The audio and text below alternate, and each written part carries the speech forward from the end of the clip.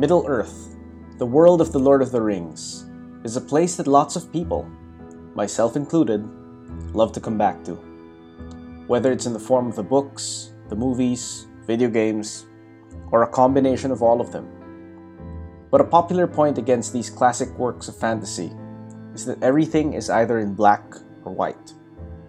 For the most part, the good guys act in a good way. The bad guys act in a bad way. When in fact, the real Middle Ages, the period in human history that Middle-earth is based on, is full of gray areas. Sometimes, good people do bad things.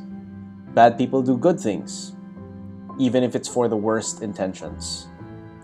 And sometimes, then as now, concerned observers do nothing but send thoughts and prayers as the bad guys set out to do the most evil things. It begs the question, has the world really changed that much? Or are we just fooling ourselves? My name is Migs Marfori, and you're listening to Grim Childhood.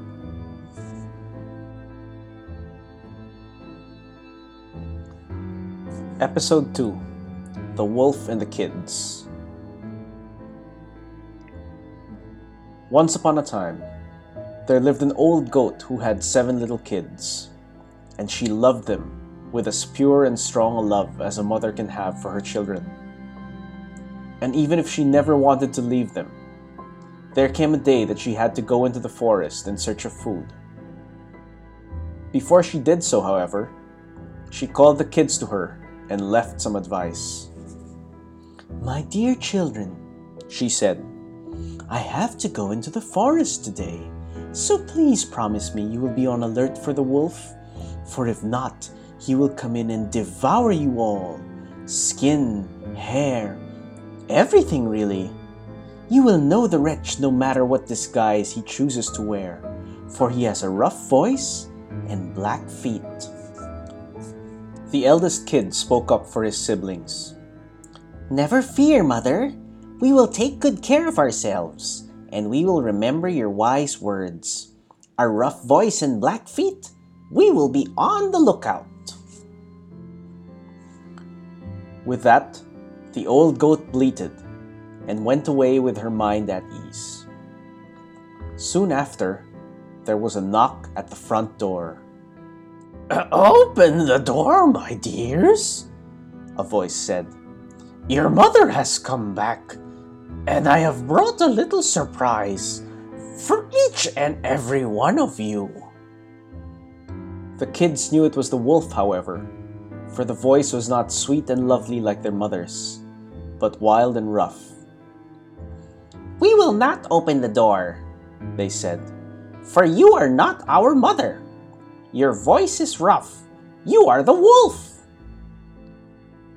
At that, the wolf went into town, bought himself a lump of chalk, and swallowed it whole, softening his voice.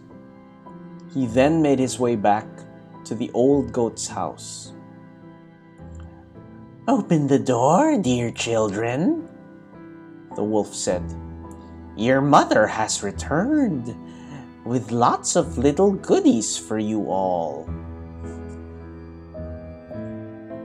But the wolf had laid his big black paws against the window, and when the children saw them, they cried out, "We will not open this door, for our mother does not have big black paws. You are the wolf." Undeterred, the wolf ran back into town and said to the baker, "I have hurt my feet. Rub some dough on them." He then went to the miller and said, "Pour some flour over my feet." The miller hesitated, for he had a feeling that the wolf was up to no good. But the wolf said, "If you do not do it, I will devour you whole too." The miller grew fearful and did as the wolf asked. So the wretched wolf went back to the old goat's house, knocked on the door and said, Open the door, dear children. It is I, your mother, with lots of surprises for you.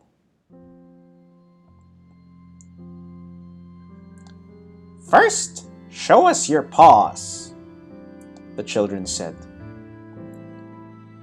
The wolf put his paws through the door, and the kids, seeing that they were white, opened it. Seeing his chance, the wolf barged in. The terrified kids scattered and looked for places to hide themselves. One dove under the table, the second one into bed and under the covers, a third into the stove, the fourth into the cupboard, the fifth into the closet, the sixth in the tub, and the youngest one into the grandfather clock. Except for the youngest one, the wolf found and devoured them all. And after that, he was so full that he found a tree in the meadow and fell asleep beneath it.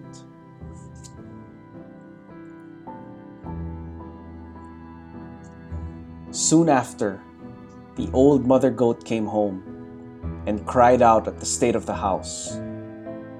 With the cabinet doors open, the covers all drawn, and closet doors ripped out of their hinges.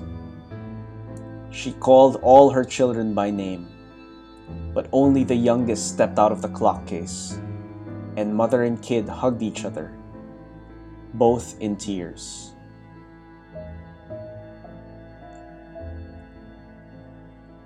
They could not bear to be in the house, and so they went out into the meadow, where they saw the wolf snoring loudly beneath the tree. The old goat, in her anger, started to run towards the wolf in an attempt to ram him with her horns, until she saw that his belly was moving. I wonder, she said, can my children be alive?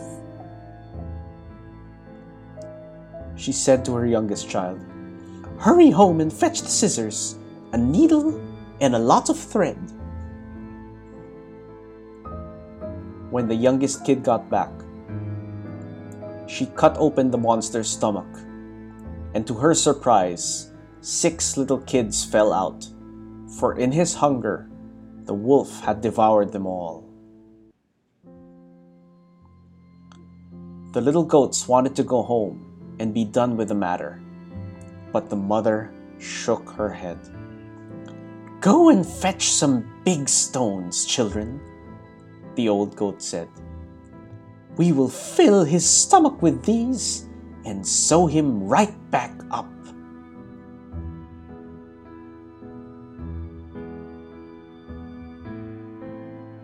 When the wolf woke up, he felt heavy and awfully thirsty. And so he headed to the well, stooped down to drink, and toppled in, with the weight of the stones hurling him down the well and straight to the bottom. The whole family ran out from their hiding place and jumped for joy around the well, chanting over and over, The wolf is dead! The wolf is dead! La la la! The wolf is dead!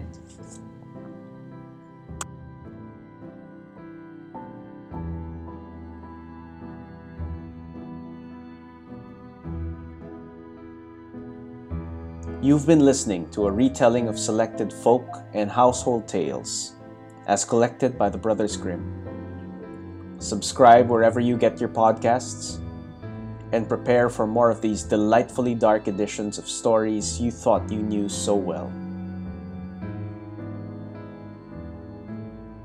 This has been Grim Childhood.